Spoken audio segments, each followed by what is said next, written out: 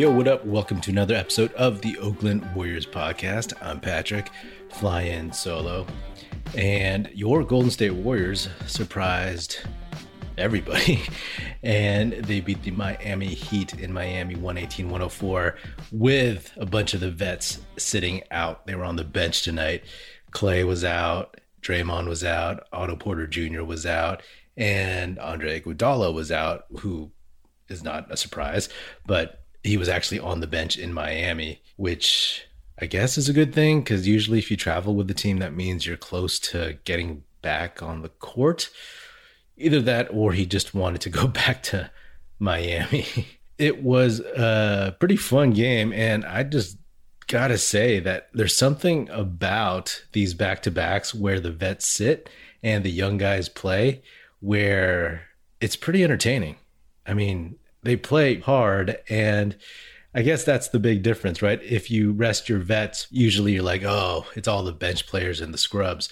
But as we all know, the Warriors have a lot of talent on their bench. They just happen to be very, very young, namely Jordan Poole, Jonathan Kuminga, and Moses Moody. Moody didn't have the greatest game. He played 17 minutes, was 0 for 4, and no points, but he was still +6 on the night. Jordan Poole, we've been saying since they've been losing, since Steph went out, that Jordan Poole needs to step up and show some consistency, and he has been. That's been one of the solid things that has been happening, and that's important, right? When I was talking to Aram in the previous episode, it's like, really, you're just looking for trends, and even in a loss, you're trying to see what they could do better and how they can improve and who's actually playing hard and who's playing better, right? Jordan Poole has been consistent, and they need him to attack and be confident and really stretch the floor. He was 10 for 18 in 39 minutes, young legs, 7 for 13 from 3, which is amazing, 3 for 3 from the line, 9 assists, 4 boards, +19, 30 points. And he was key in that opening second half explosion, I guess, when it was tied 50-50 at halftime. And then somehow, some way you blink, and the Warriors had scored the first 19 points of the third quarter, and they were up by 19. You knew that wouldn't hold because Miami, even though they have their own issues, especially in this game, they were going to come back. But Jordan Poole hit 3 big threes. 2 of them were bank shots from the left wing. One of them was pretty deep. And that was great. That was good to see, because without Steph right now, they don't have anybody with that extra bit of magic, if you want to call it that. And sometimes, as we've seen during the season, Jordan Poole can bring that, and they definitely needed that tonight, and he delivered. So props to Jordan Poole, and that's a definite positive. All that debating about whether or not he deserves like a 4-year, $80 million contract. I mean, sometimes he looks like it, sometimes he doesn't. Right now, he definitely looks like it. So we'll see, right? Like in this part of the season at this stage when they don't have Steph and they're trying to figure some stuff out and shake the bad habits out of their system, you can't make any grand sweeping statements based off of one game. So you just look for signs, and this game was a definite sign. Jonathan Kuminga played 30 minutes, 9 for 17, missed all of his threes, only hit 4 of his 8 free throws. I've said that his free throw stroke looks pretty good, and it does.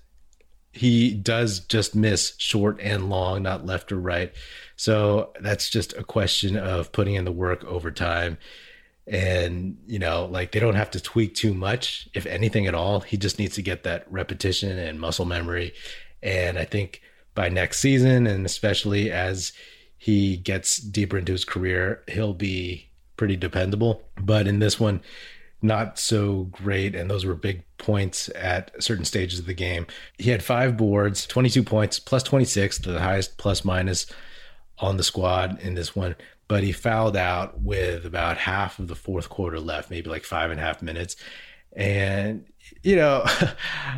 I was listening to the Bay Area broadcast, and Clint Azubuike said something like, "Oh, Kuminga, he'll learn how not to foul." That's true to some extent, but it's interesting, right? Like early in the season, he was doing a pretty good job of not fouling guys, and all of a sudden now he's fouling guys. It could be a mix of him being a little overzealous, a little aggressive, but also he's just not getting the calls. You know, he's getting jobbed by some of the refs who initially I think were like, okay, we're not really going to call anything on this guy who doesn't get any playing time. But now that he is this known entity, this rookie who's really getting in there and mixing it up, he's not getting the benefit of the doubt. So what Clint Azubuike should have probably said was not that he'll learn, but eventually the refs will start giving him these calls a little bit more. You know, that's basically what it is to me, because I've been watching him all season and right, sure, yes, it's not like he never commits a foul, but some of these are very, very questionable, but so it goes, right? During the summer, during the off season, after the summer league, I believe, Aram and I, we had an episode where we talked about who would be the best Warriors player in 2 years and then 4 years. And I think in 2 years, we both still said Steph, of course, unless there's some dramatic fall off, he'll still be able to be the best player on this team. But after that, we think it's going to be Jonathan Kuminga. And obviously tonight, Jonathan Kuminga was one of their more important players. You can make it a toss-up between him and Poole because Poole turned it on at certain points at the end. But Kuminga was the one that was driving them. And in the third quarter, when they had that big lead, Kuminga got his fourth foul, so Kerr sat him. And then all of a sudden, it was just shots in the paint for the Heat, and the Warriors were unable to get any good shots. So it's crazy because, again, that kid is 19 years old, and he's a young 19 because he just turned 19 in October. So imagine how good he is now and how good he can be in another season, in another 2 seasons, in another 4 or 5 seasons, right? And you know what I like about him is that he looks like he cares. He gets pissed when he doesn't get the call. And it's not really that kind of getting pissed where he's whining about it or trying to sell the ref or whatever. He just is upset. He's upset that the call wasn't fair or if he doesn't get to play and compete. So I like that, right? He could easily just be coasting, but the dude wants it. Whatever he was like at the beginning of the season where guys like Looney were saying like, oh yeah, you know, he was late for practices sometimes and sometimes he wasn't like paying attention or whatever. I mean, that's the benefit of having these veterans and having this structure and this culture and this coaching staff and this organization. I am super excited for his future, and just watching him play is always, always a joy, especially in these games where he just has more responsibility and gets more free reign to cut to the basket.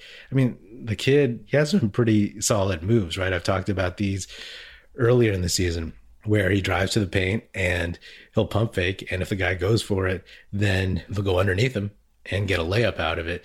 And with other dudes, he can just go over them because he's such a quick jumper. So I dig it. And this just bodes well in general. Andrew Wiggins, we all know how beleaguered he's been, shooting terribly from everywhere, free throw line, 3-point line, mid-range, whatever.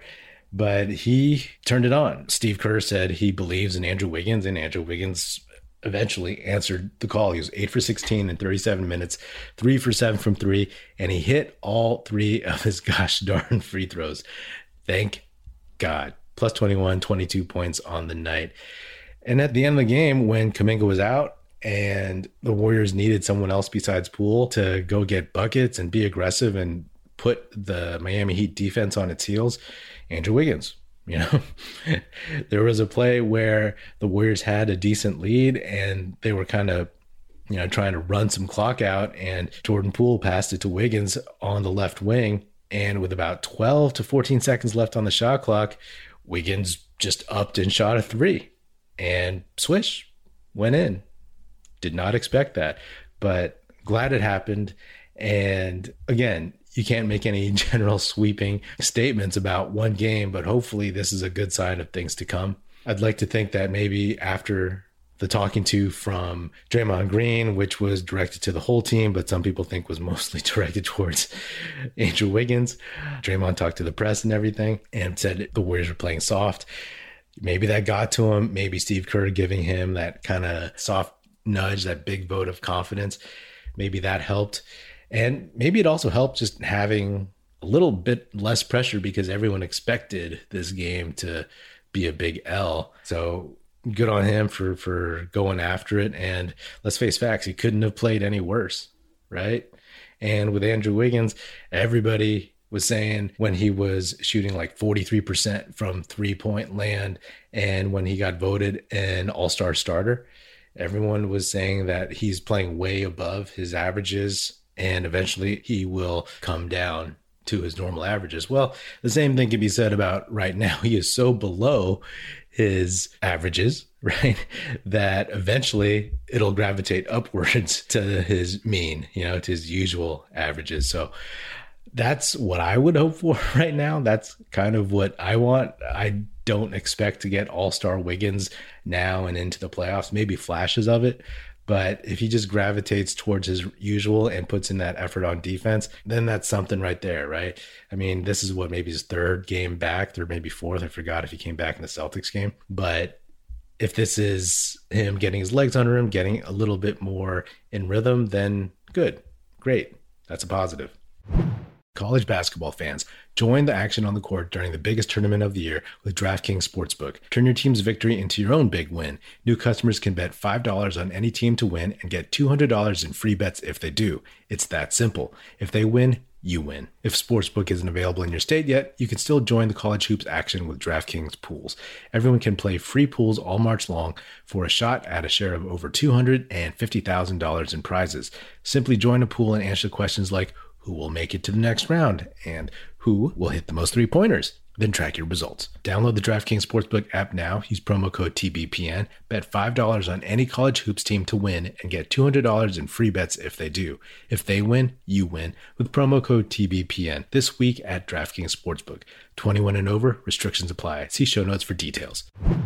It also helped that the Miami Heat seemed to be having their own internal issues. There was that argument between Eric Spoelstra and Jimmy Butler that happened during like a timeout and they had to be separated and everything. I saw a clip of it on Twitter and I was like, dang, that's a weird sight, but hey, the Warriors caught a team that was slipping a little bit and they took advantage of it. Other teams have done it to the Warriors, most recently the Orlando Magic and the San Antonio Spurs.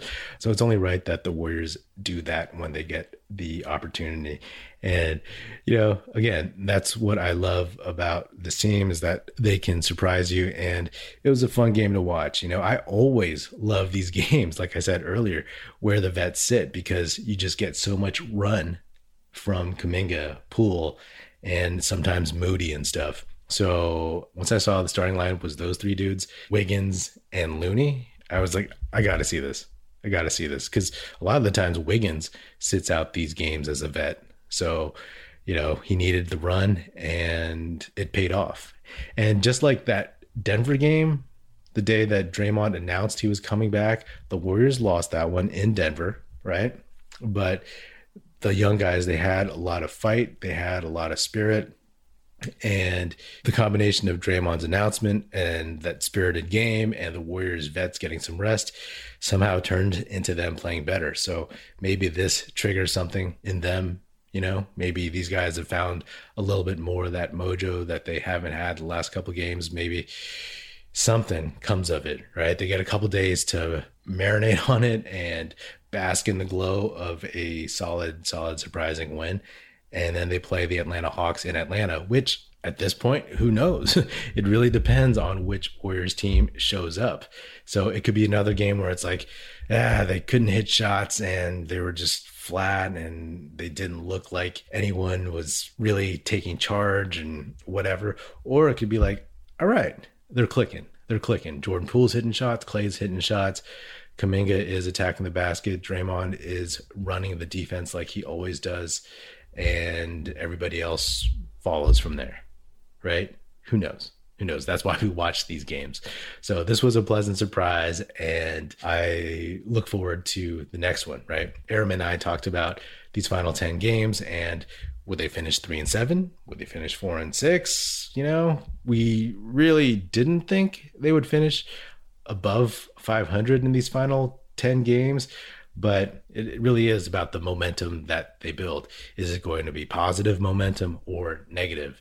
And after the Spurs game, well, definitely after the Celtics game, then the Spurs game, and then the Orlando game, it was super negative. But this, you know, it reminds the Warriors who they are and who they can be, right? Even the veteran dudes sitting on the bench, it's like, all right, you know, these young guys got something, and, you know, we got some rest, and let's get after it on Friday. So we'll see. I would love to be proven wrong. I would love for the Warriors to rack off a 10-0 run to end the season. But, you know, I'm not in the business of making predictions right now. It's just, again, observing and hoping for the best, and hoping that guys like Poole continue his consistency, that Wiggins digs himself out of the shooting slump even more so, and brings the effort and the aggression that we know he can bring, and that Kuminga continues to contribute and freak out other teams' defenses, you know? And then on top of that, that Otto Porter Jr. can continue to be bouncy and get tons of rebounds and get his shot going, and that Clay can get into a better groove, and then Draymond just getting into a better flow. So we'll see, you know, a feel-good win. That's all I got. Anyway, that's another episode of the Oakland Warriors podcast. Be sure to subscribe wherever you get your podcasts. Feel free to hit me up on Twitter at Patrick Epino, E-P-I-N-O, or at Oakland Warriors. Check out our new YouTube channel. The link will be in the show notes. Be sure to check us out at oaklandwarriors.com, and be sure to tell your fellow Warrior fan friends to tune in and listen. The Oakland Warriors podcast is produced by National Flip Society and is a part of the Basketball Podcast Network. And if you can, please do leave us a 5-star rating on Spotify and or Apple Podcasts, and also leave us a nice review on Apple Podcasts. That would be super helpful. Thanks for listening. That's it. Music in this episode provided by Paper Sun. Special thanks to Paul Amardo for production support. See you next time, and go Dubs.